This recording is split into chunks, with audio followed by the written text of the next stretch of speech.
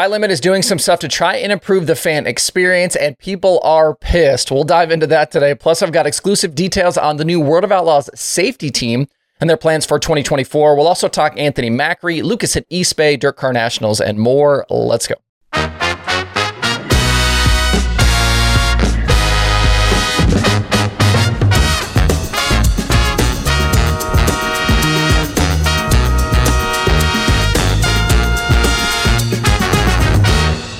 It's Tuesday, February 6th. I'm Justin Fiedler. This is Dirt Tracker Daily.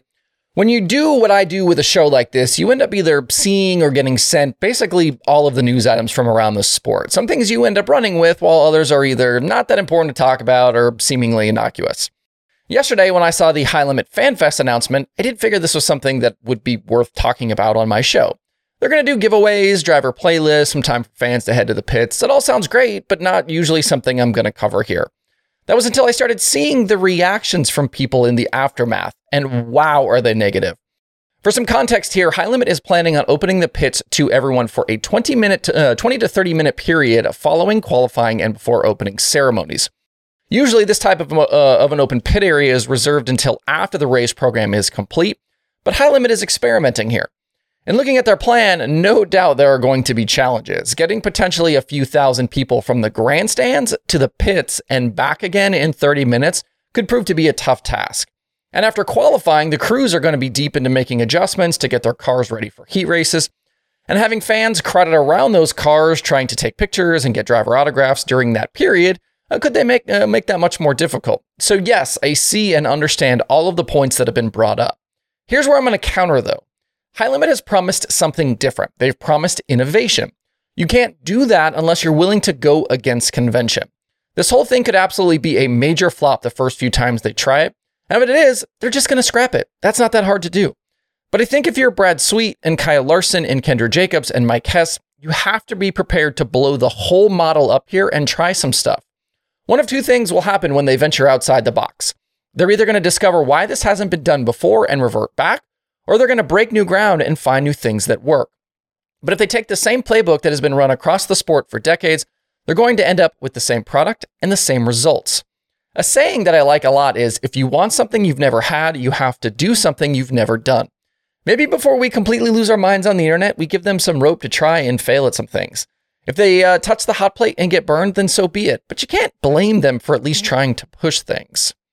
And speaking of sprint car innovation, we know that High Limit will bring the MedStar safety team with them to all of their races in 2024, and that safety continues to be a major focus around the sport. We talked just yesterday about the onboard fire suppression systems now being required by both national tours. Carson Macedo's crash at Knoxville last year was one that a lot of people were talking about and pointing to as an example, and improvements always need to be being sought after. But High Limit isn't alone in making moves for this season. Yesterday, the DIRTcar Nationals Twitter account posted an image of this truck that is on the property at Volusia this week and will be at all World of Outlaws events in 2024. I reached out to WRG to get some details on it and was provided with a bunch of info on their plans. In the past, the Outlaw officials' safety buggies were stocked with tools and equipment like compact firefighting systems, specifically the Enforcer 10 that looks like this. Officials were already wearing safety gear themselves like fire suits and helmets and going through safety training. But they're stepping up their efforts starting at Volusia with this truck at the center. In addition to the buggies, this new truck will carry the Enforcer 30 system that's much larger.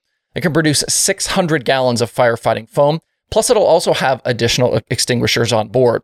We'll also have a med board, an Amcus battery-powered cutter. Think about like the big jaws for cutting through bars and metal. Plus, it'll be fully supplied for basic medical life support. And on top of all World Racing Group employed officials now being required to take the SFI short track safety course, the Outlaws have hired a retired paramedic out of Texas who has 30 years of experience and who will be dedicated to the Sprint Car Series specifically this year. All of this is great news, and I'm very much glad to see both series not only making safety a priority, but investing resources into improvements. I'm sure this will be well received at Volusia this week and all season by drivers and competitors. All right, moving on. One of these sprint car drivers who I was often asked about this offseason in connection with a possible high limit run was Anthony Macri. We haven't heard much about or from this team here lately, but they were never in the conversation for joining a series. The expectation all along has been that they would stay pick and choose, and thanks to their schedule release yesterday, that's been confirmed. The 39M will start the season this week and run Volusia with the Outlaws, and then stick around for East Bay and Golden Isles with High Limit. From there, it's a mix of shows all season between Central Pennsylvania, the World of Outlaws, and High Limit, and there's a few others thrown in there as well, including some weekly Midwest shows. I count 30 Outlaw races and 31 with High Limit on that schedule. The Concrete Kid was a significant topic of conversation last year after he departed his family's 39M just a few hours before the Eldora Million was set to start. And he spent much of the rest of the year splitting time between Bernie's Indy Race Part 71 and the Clausen Marshall 7BC when Tyler Courtney was injured. Whatever happened between the two sides, though, did eventually get worked out, with Macri rejoining the team in October.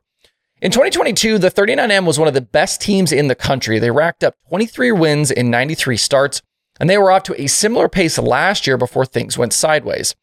After the split, though, neither side was really the same. Macri went winless through the rest of the year, and the 39M, I think, only won one time with Lance DeWeese in the seat.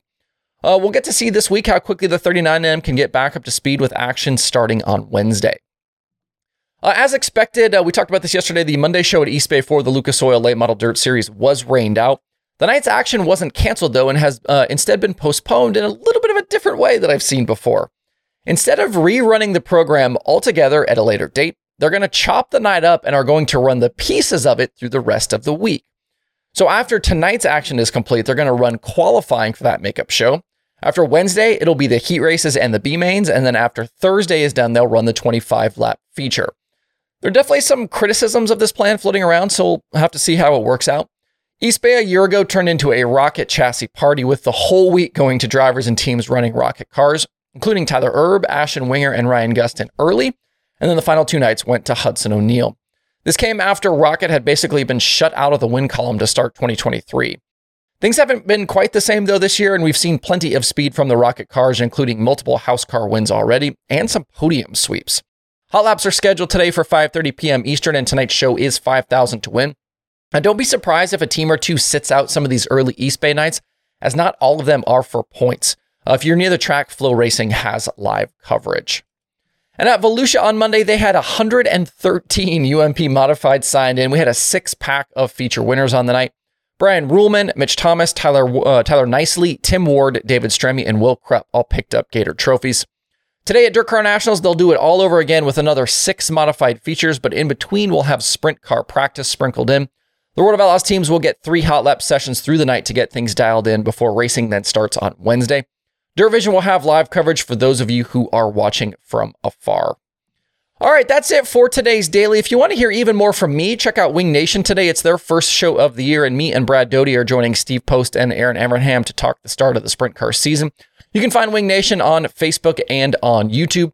Hope you guys have a great Tuesday out there. We'll see you right back here tomorrow.